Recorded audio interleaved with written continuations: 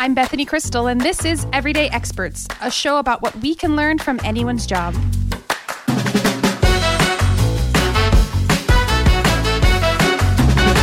Being a New Yorker from New York, I just love being in the heart of my city, just helping it move. I like to say a joke. I want none of my customers to ever want to take an Uber. Welcome back to Everyday Experts. This season is all about getting to know your customer. On today's show, you'll meet Chiniqua Levine, a bus operator in New York City who epitomizes what it means to put people first. I first met Chiniqua on a solo trip that I took to Puerto Rico several years ago. We ended up getting matched as kayaking buddies on a midnight ride through a mangrove forest. Yes, this is hilarious as it sounds, and resulted in a large number of faux pas, team building, and navigating misadventures, all of which is a story for another time. You can read about it on my blog, everydayexperts.co. Suffice it to say, however, that she made a big enough impression for us to stay friends years later. One big thing that struck me about Chiniqua was her incredibly upbeat attitude, both about the city and the people she serves. Up until 2020, when she stopped working due to medical reasons, Chiniqua spent 9 years working for the MTA, that's the Metropolitan Transit Authority, but she never let the city's grittiness bring her down. I interviewed Chiniqua in December of 2019, just in the midst of the holiday season in New York City and pre-pandemic. I spent the afternoon riding along her route and joined her on her dinner break, where I interviewed her from a crowded cafe, which is why you'll hear a little background noise as we talk. As every new passenger boarded the bus, Chiniqua greeted them enthusiastically, answered their questions, and made sure people found their way to the right stops. She even offered some Midwestern tourists with a recommendation for a top steak restaurant in the area. The more I got in her head, the more I realized that she was practicing an elegant balance of mindfulness, both connecting with her customers while also being cognizant of what it takes to maneuver such a large vehicle in the safest way possible. Keep in mind that this conversation took place before the threat of COVID-19 on transit workers in New York City. The job of a bus operator today has become, if anything, even more mission critical to our city's survival. Right now, in the spring of 2021, as New Yorkers start to emerge from their winter hibernation and re-engage in the city, I wanted to share this story of how things were. It may be a long time yet before we ride public transit without face masks, and I think we have a lot to learn from the kind of people who take on perhaps some of the most frontline jobs out there. So without further ado, meet Chiniqua Levine. Thanks for being here. Thank you for having me. So first, I'd love to just sort of hear what exactly is your job description as a bus operator? So I would say transportation is definitely our business. Doing it safely, efficiently, humanely, serving the people, no matter what, serving the people in a safe, efficient manner. And I'm a native New Yorker, so I just love doing that on a daily basis. And you've been doing this for 8 years, you said? In March, it'll be 8 years. That's amazing. Thank you. How did you first get interested and involved in driving buses? I would say the economy prompted me to rethink my career. So this was back in 2011? Yes. In 2011, I had to rethink what would I be doing as a woman of a certain age. And honestly, I rode buses as a child alone since about 9 years old. In New York City? In New York City, from the Bronx, 161st Street, Yankee Stadium, down to 86th Street and York Avenue. I rode to my school. So I feel like I've always been on buses and I've seen a lot in the city. I've been driving, not a bus, but I've been driving unofficially since 16, officially by 18. So I felt like maybe I should marry those two things together and try to make a rewarding career for myself. I just spent 3 hours with you on your bus route, and I've never seen someone be so enthusiastic to see customers. You seem like you really enjoy the work that you do. I do. I love the customers more than anything. I would say out of the least I like is traffic, but I do realize there's a need for traffic in order to need bus operators like myself. And in a big city like New York, there's just always going to be traffic. But I love the people. I love customers. So you must need like a kind of zen mental state while you're on the road. I would joke that I need a lot of coffee while I'm at work and a lot of herbal tea when I'm not at work. So what do you do with the traffic and the construction? Like, New York is like such an unpredictable place to drive. That's true. What I do, honestly, there is a certain element of thinking outside of the box, if I could use that. Yeah. So I try to see, because they teach us about forward planning at the MTA, looking ahead, looking side to side, seeing things that maybe you could prevent long before you get near or around them, looking in your mirror to see what's coming behind you on the side of you.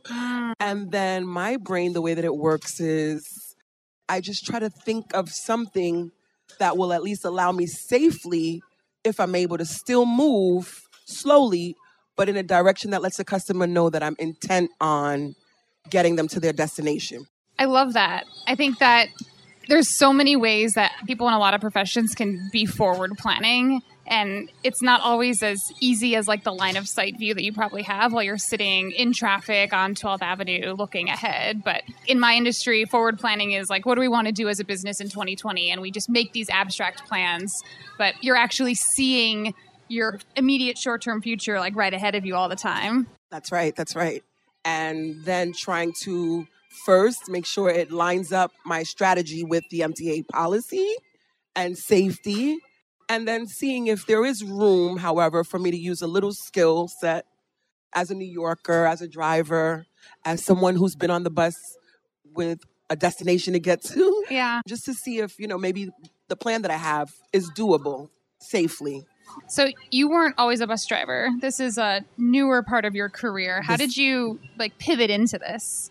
I had put my name on the exam, and I had taken the exam just because the economy had changed. That's a bus driving exam, or what is that? It's actually called, there were two. One is called the boss exam. That's a little more general. And then the one that I honed in on that I took, I think, the name escapes me, but I felt like I wanted to work for the New York City Transit Authority division of MTA. Cool. And that was mostly because I had family members in my lifetime who had worked for New York City Transit Authority. So I kind of wanted to pay homage to them. My aunt, my uncle, they both had retired. So I didn't want to just work under the MTA umbrella, but I specifically wanted to work for New York City Transit Authority. Has that a competitive process? I would say it's competitive, absolutely. First, you need to pass a test.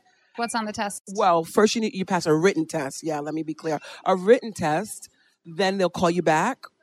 So there are a series of things that you need to have in order to life. Is the written test like, how do you know the rules of the road? Or is it like what's on the test? No, I have to think about that. Maybe come back to that answer because it's been a while for me.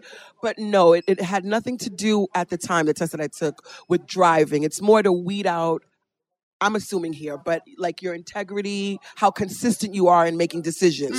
So sometimes they would ask you the same question, but in a different way. Like a character kind of. Character, behavior, yes.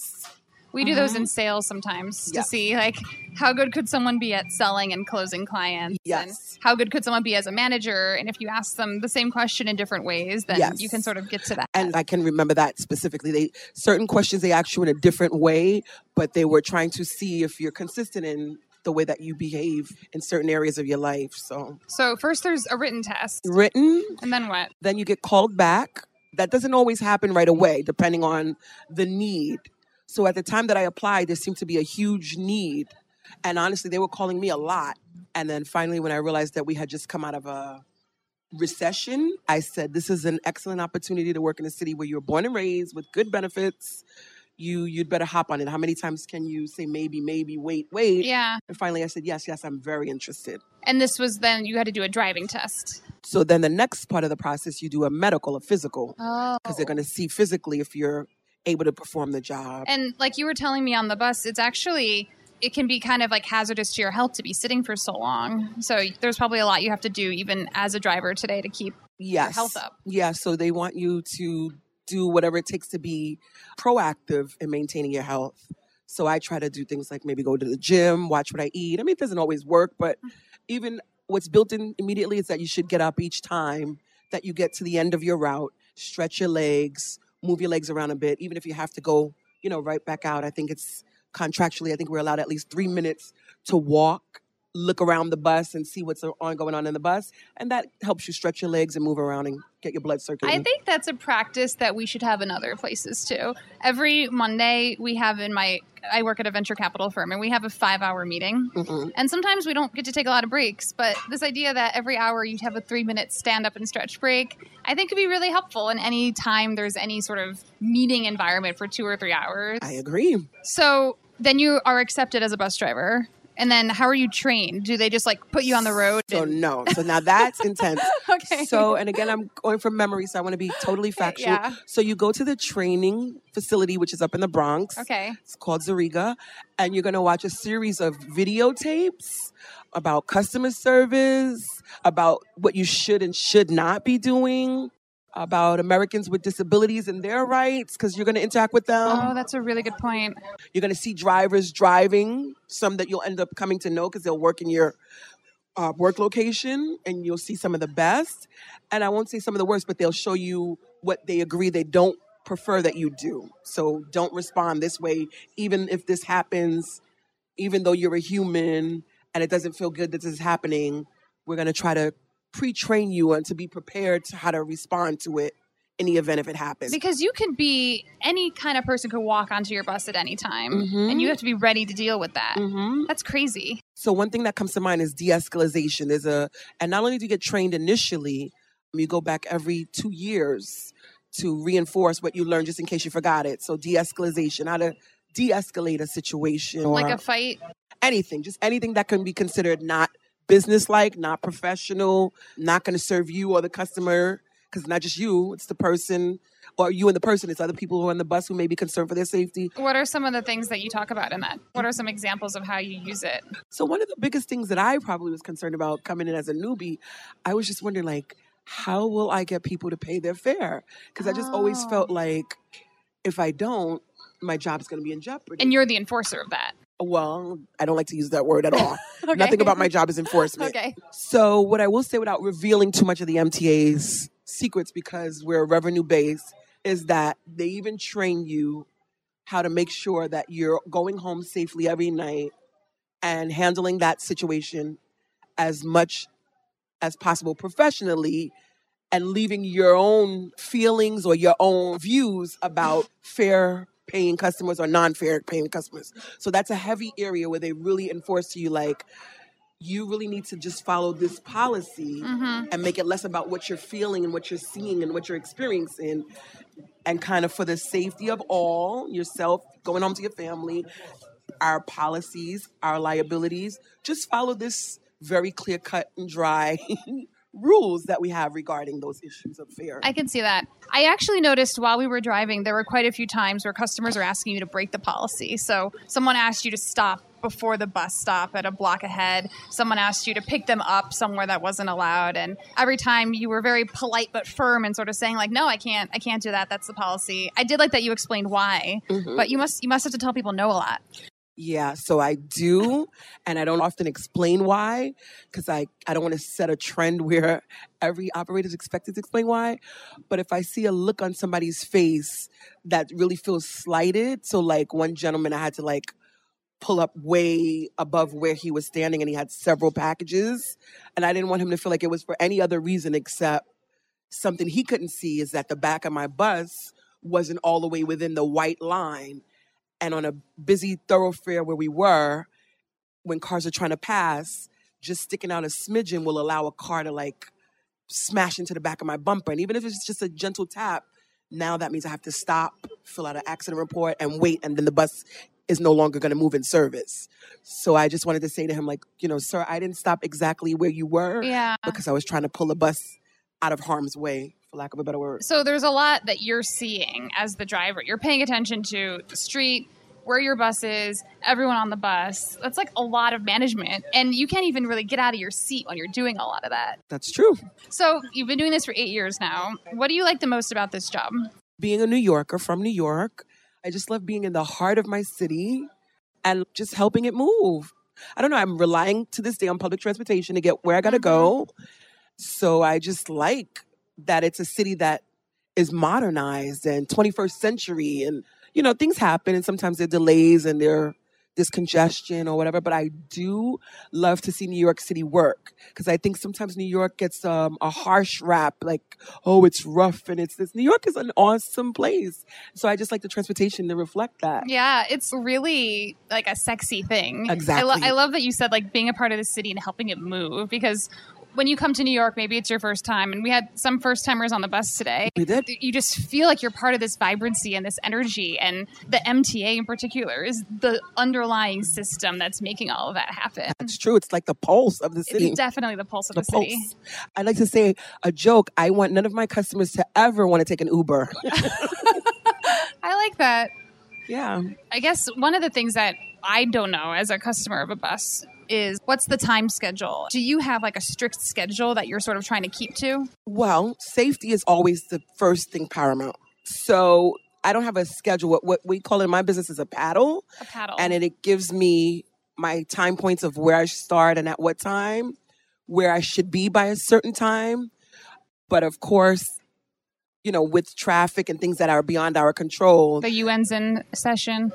Yeah, that's a great example. The Black Friday is coming up. After that, all that's kind of out the window.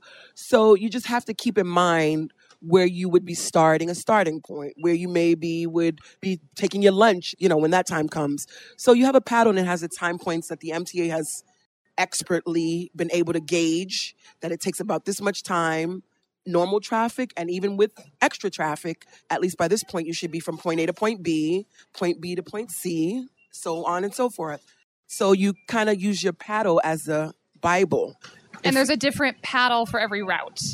Every run. Every run. Because the routes are usually similar, and I am not an expert, but the routes are usually the same route, but each run is different. What's so the run difference one, between a run? The route is where we are. The M12 was my route, but I was run 6. I see. So the person on run 1 or so the run 2. is like the time of the day.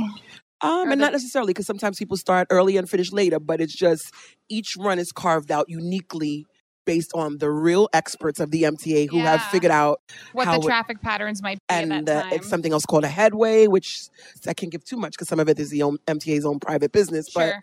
But they have it all figured out. And so they give you a paddle, which you kind of got to use it like, I won't keep saying Bible, but you got to use it as a blueprint. Yeah. And you should be going as much according to it as possible, keeping in mind the safety factor, the reasonability factor.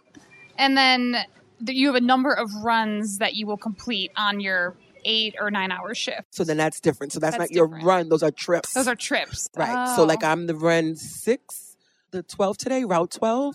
And then the question is, how many trips did I have today? And I think on a Sunday I have about, I believe, 8 trips or so.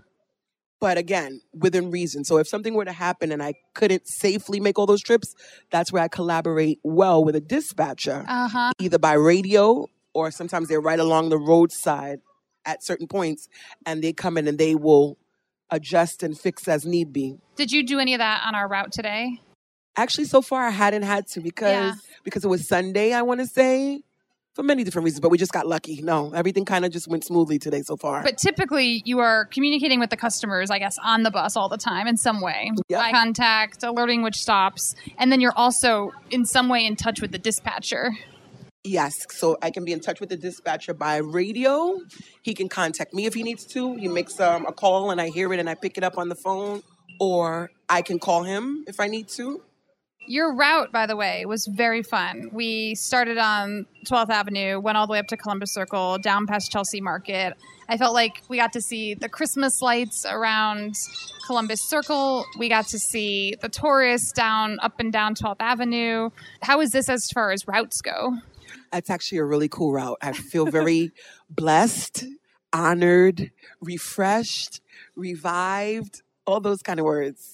It's very welcome because some of the routes can be a little more challenging. I would not kid you. So I've been on this route for 2 months and I'm actually really enjoying it. I really am. So what's considered like a bad route versus there are no bad routes. I'm not going to say that. There are no bad routes in MTA. But there are better routes. And it's not bad or good. It's just from your point of view as an operator, what is it that you want to do each day? What time do you want to start working? What time do you want to be off work? I mean, and within reason, because it's not going to be exactly the way that you prefer. But you kind of seek out what fits your lifestyle outside of work. Because the thing about it is, work after a while daily will just eventually take a toll on you. Yeah. And so what route will allow you best the time, the location, that when you finish, for me, I'll use me as an example, what route will allow me to get home the quickest, to reboot and rejuvenate myself? Whereas if I pick another route, am I going to be far away from pulling into the depot, and then I got to cut into my commute time, which is more of my sleep time, which is more of my time for myself. Right. So it just depends on the driver, though. And do you change routes often? I do. I'm not what you call a veteran driver, so it behooves me to change often just to try to reinvent and see what works to keep my lifestyle. That's cool. Outside of work. Yeah, pretty. So that's something you are like volunteer for, or does that just like kind of happen systematically? Well, it happens systematically because we have what's called the pick. Okay. And so each couple of months you get to go and you pick. Like a draft. Well, it's a draft, but it's opposite. Instead of them drafting you, in your mind, you think you're drafting them, but the route drafts you.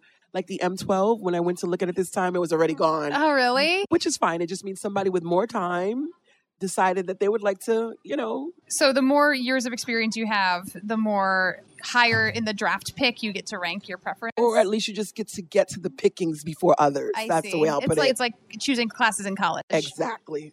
So whatever left, the way that you see it as good or bad or indifferent, you're going to definitely follow your number that you were hired on, the date to the letter. And then whatever's there and it's your turn to pick, have at it. One thing I'm hearing is that there's a lot more that goes into this, both in terms of how you even get a job as a bus operator to the amount of attention that you must be paying to everything around you. Mm-hmm. It's really impressive. I agree. Sometimes I can't believe it myself. I applaud my coworkers every day. The system is amazing. It's hard to not take something for granted that you're used to. But when you really step outside and see what we're moving and how we're doing it, I agree. It's an awesome system. I love it. Do you think there's a certain disposition you need to have to be a good bus operator? So I think you need to be honest with yourself and say, yes, I'm human. Yes, things annoy me. Yes, things can be challenging. But am I clear that the customer is always right? That the customer is the reason that I am here? Mm-hmm. And I feel like at least if you start there and use those as your focal point, even if you just have to do a pep talk every 10 minutes, if you need to, then the rest you should be able to do, You're basically practicing mindful meditation the whole time. Yes, and I don't mean to act like I do all the time because it's a work in progress. Does it feel to say that? But generally, it's the way that I try to be. And anything, just do unto others as you would have them do unto you. I know it's cliche, but it's pretty reasonable in buses. It really is.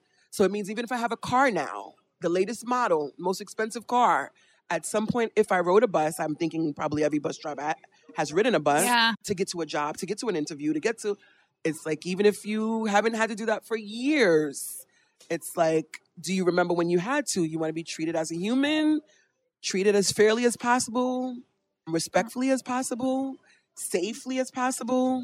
One of my very first jobs was working in retail at JCPenney in the men's department. And I worked there for 3 or 4 years. And I have so much empathy for people who work retail, particularly around the holidays, particularly around really busy times, because, yeah, you're right. You do remember what that's like. Oh, yes. I imagine, though, some people might think that as a bus operator, you're seeing like the best, but also the worst of New York. So how, has this made you jaded at all, or does it keep you optimistic about the city? I'm optimistic about life, which then affords me to be optimistic about the city, just because life happens to all of us in one way or another.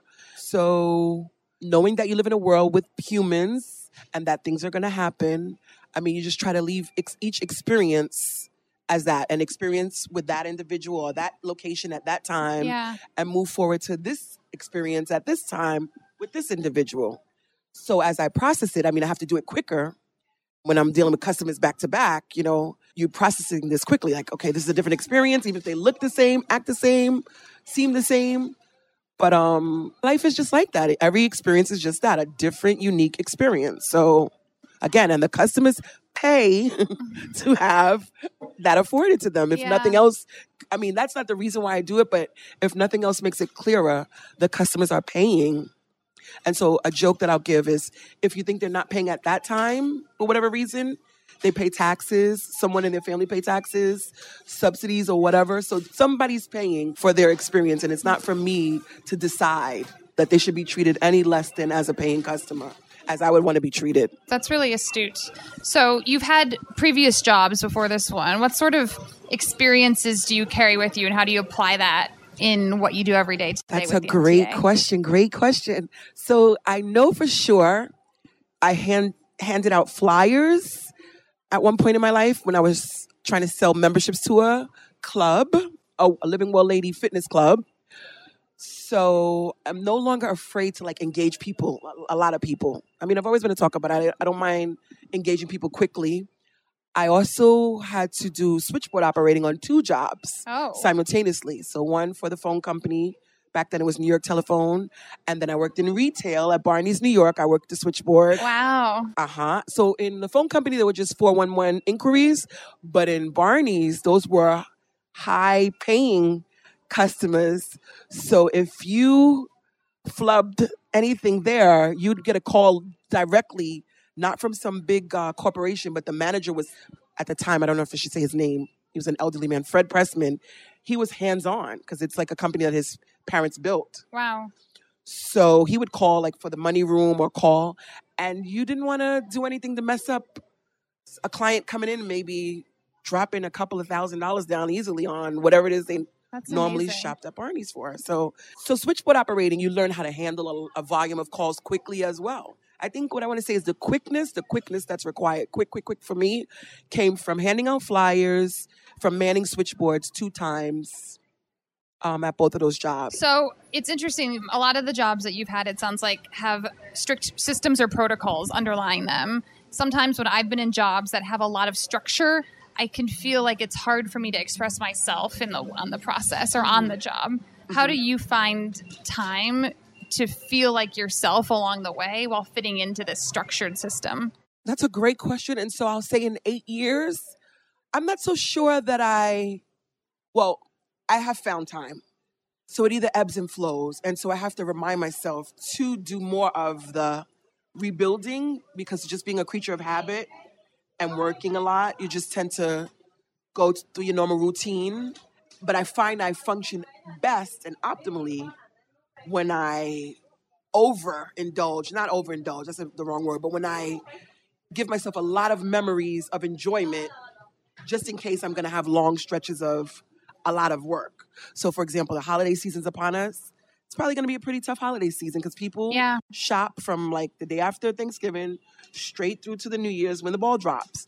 So knowing that on the sidelines, I'm I'm planning my own vacations to have to look forward to when it's all over. But before that, I'll take little weekend steal away moments or whatever I can doing. I mean, things that are simple, salsa dancing or a movie that I really want to see or just anything that I feel that fortifies my soul. Mm-hmm. So that no matter what's going on, once I'm in the driver's seat, I mean, I can't check out. No. But at least when I get a moment to stand up and even if it's the 3 minutes to stretch my legs, then I can reflect on that great, wonderful experience. And until I get another one of those again. Well, that's interesting that you bring that up because we actually met on one of those experiences. We met 3 or 4 years ago on a trip to Puerto Rico where I was in between jobs and you were taking a break. Uh-huh. We met on a kayaking adventure in Puerto Rico, kayaking through a mangrove forest. Late night, pitch black, yeah. One of the most harrowing travel experiences of my life. I do agree. But that was a recharge for you. It was a recharge. That whole experience was awesome. There's a lot you can probably take from travel journeys and the empathy that you build by seeing other people, visiting new places that you can maybe carry with you on your bus route. Absolutely. And I was even impressed when we were in Puerto Rico with their transportation system. Yeah. Now, this is prior to Hurricane Maria. But yes, first and foremost, they had pink buses. That was enough to make me fall in love. That's amazing.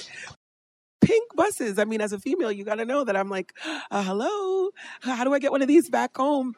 But I would say that experiences there, because you're going in someone else's territory to vacate. Yeah. Which kind of means you're coming with all of your baggage and your issues, and you want to just let it hang out. And I don't know if you drink or dance or party, but people are actually living their lives every day and moving around like you just left back home. So it's you come and you get to witness their grind, so to speak, even though you're leaving your grind behind. And of course, you're going to learn to appreciate way more. Remind yourself, because I don't need to learn it, but you need to remind yourself sometimes to appreciate some of the more advanced things that you have. Yeah.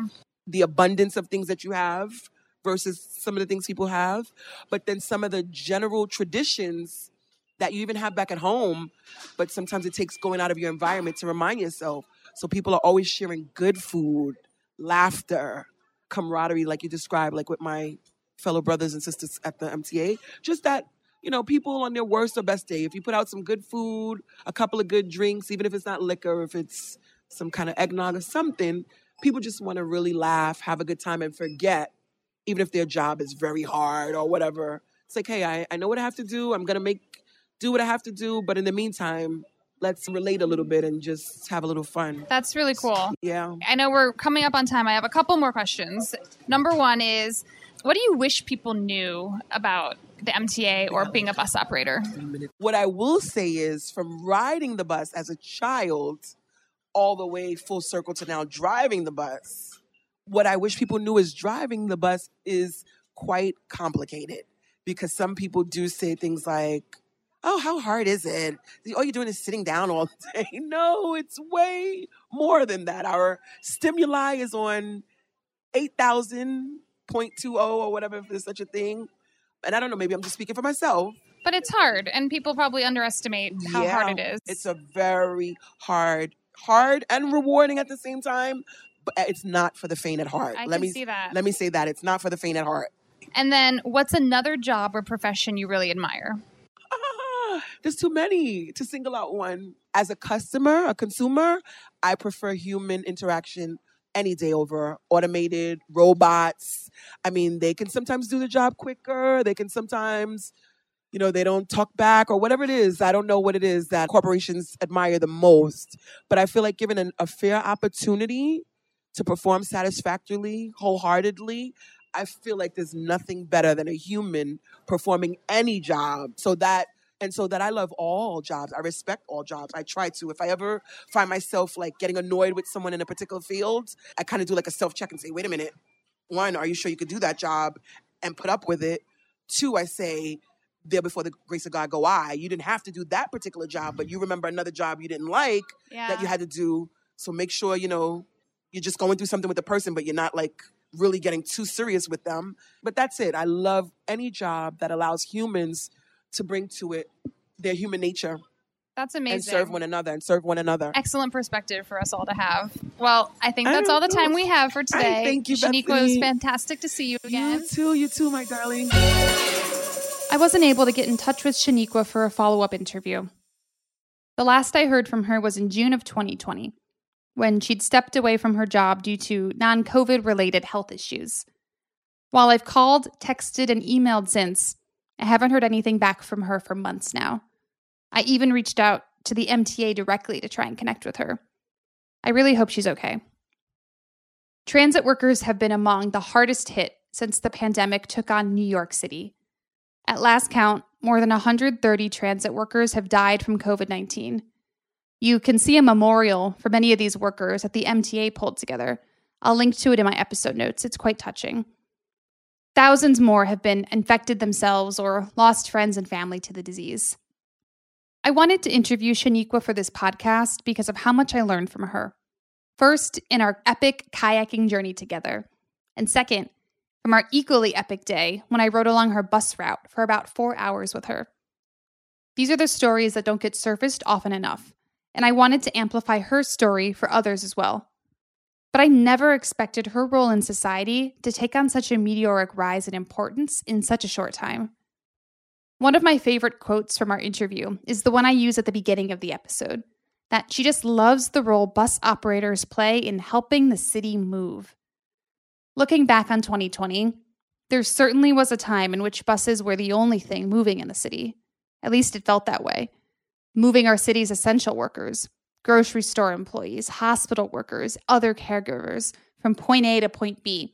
Also, the rest of us could eat and gain access to healthcare. In those early months, March, April, May, June, many buses stood empty. I remember standing on street corners, masked up, watching buses go past with 3, 4, maybe 5 total passengers. I wondered, how do you have the guts and the bravery to get up and go to work each day when this uncertainty, This is your everyday reality. The New York Times ran a special on transit workers over the summer, profiling 3 folks who'd been hit particularly tough due to COVID-19. One bus operator who lost his father, who was also a bus operator, to the virus. Another whose husband was infected but survived. And a third who quarantined himself away from his wife and his entire family just to protect the household while he kept driving. These are sacrifices no one expects to make coming into work each day.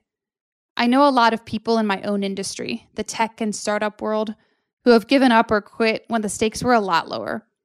To me, it really says something about resiliency and steadfastness in these individuals that I hadn't picked up on in our first conversation. One thing that does still stand out today to me about that conversation with Chiniqua is how she always reminded herself to put herself in the shoes of her customers. You may have picked up on how, when she travels, she likes to watch, quote, the grind of other people while she's leaving her grind behind. There's something kind of lovely about paying attention to what others are doing, even when you're in a completely different operating mode. It's clear to me that she applies the same level of empathy for every passenger that boards her bus. While I didn't have a chance to talk with Chiniqua since the fall of 2019, we did text a bit. In late March of 2020, right when things were at their worst with the pandemic, I checked in to see how she was doing. And that carefree attitude, the same one you heard in this conversation, still rang loud and true. She said, "I'm still working my regular shift, which is kind of late, but there haven't been any reductions yet on my route. To quote one of my customers, though, all we see out here are tumbleweeds. I'm staying prayed up, sprayed up, as in Lysol, and still showing up to avoid getting sick." By the way, there were also a few emojis in there that I couldn't quite reflect in this audio-only form. This embodies to me so much of her personality and what I learned from her along the way. Finding space to be herself, even within a constrained system. I imagine that when working within any system that has a lot of protocols, like the MTA, it can be pretty easy to sort of check out and forget who you are. But Chiniqua inserted her personality every step of the way, in the way she made announcements on the bus, to how she greets customers and colleagues with so much energy. Rather than feel stuck within that big system, she found a way to make it work for her. And I think this is something we can all apply in whatever system, organization, or team we might feel stuck in. In June, we texted a bit again about my new baby, about how she was doing, and about some of her thoughts on the Black Lives Matter movement happening around us. She said, "I'm sheltered in dealing with a couple of health issues, but considering all the other things people are dealing with, I'm not complaining. We will definitely catch up soon once all the chaos, pandemic, and tyranny of government pass over this country." I'm quite impressed and encouraged by the younger people's determination to get right what other generations attempted at, but just never followed through on. These young folks aren't kidding around when it comes to their civil liberties. Honestly, I had all but lost hope prior to this last month, especially with COVID-19, my own personal experiences with all the isms and community, workplaces, etc. People are very mean-spirited overall nowadays. I'm eager to see how long this unity will last in society overall. I'm still not sure what happened to Chiniqua. I may never know. But I hope that her story and the importance of her job stands out to you a little bit more, just as it did for me. Now, more than ever, bus operators all over could probably use a friendly face, even if it's still behind a mask. Thanks for tuning in to this episode of Everyday Experts. Next week, we're going to shift gears and jump into the entertainment sector to hear from Gary Farrar, a magician and mentalist who has proved you can be just as good at reading minds when it happens behind a Zoom screen. That's it for now. I'll see you next time.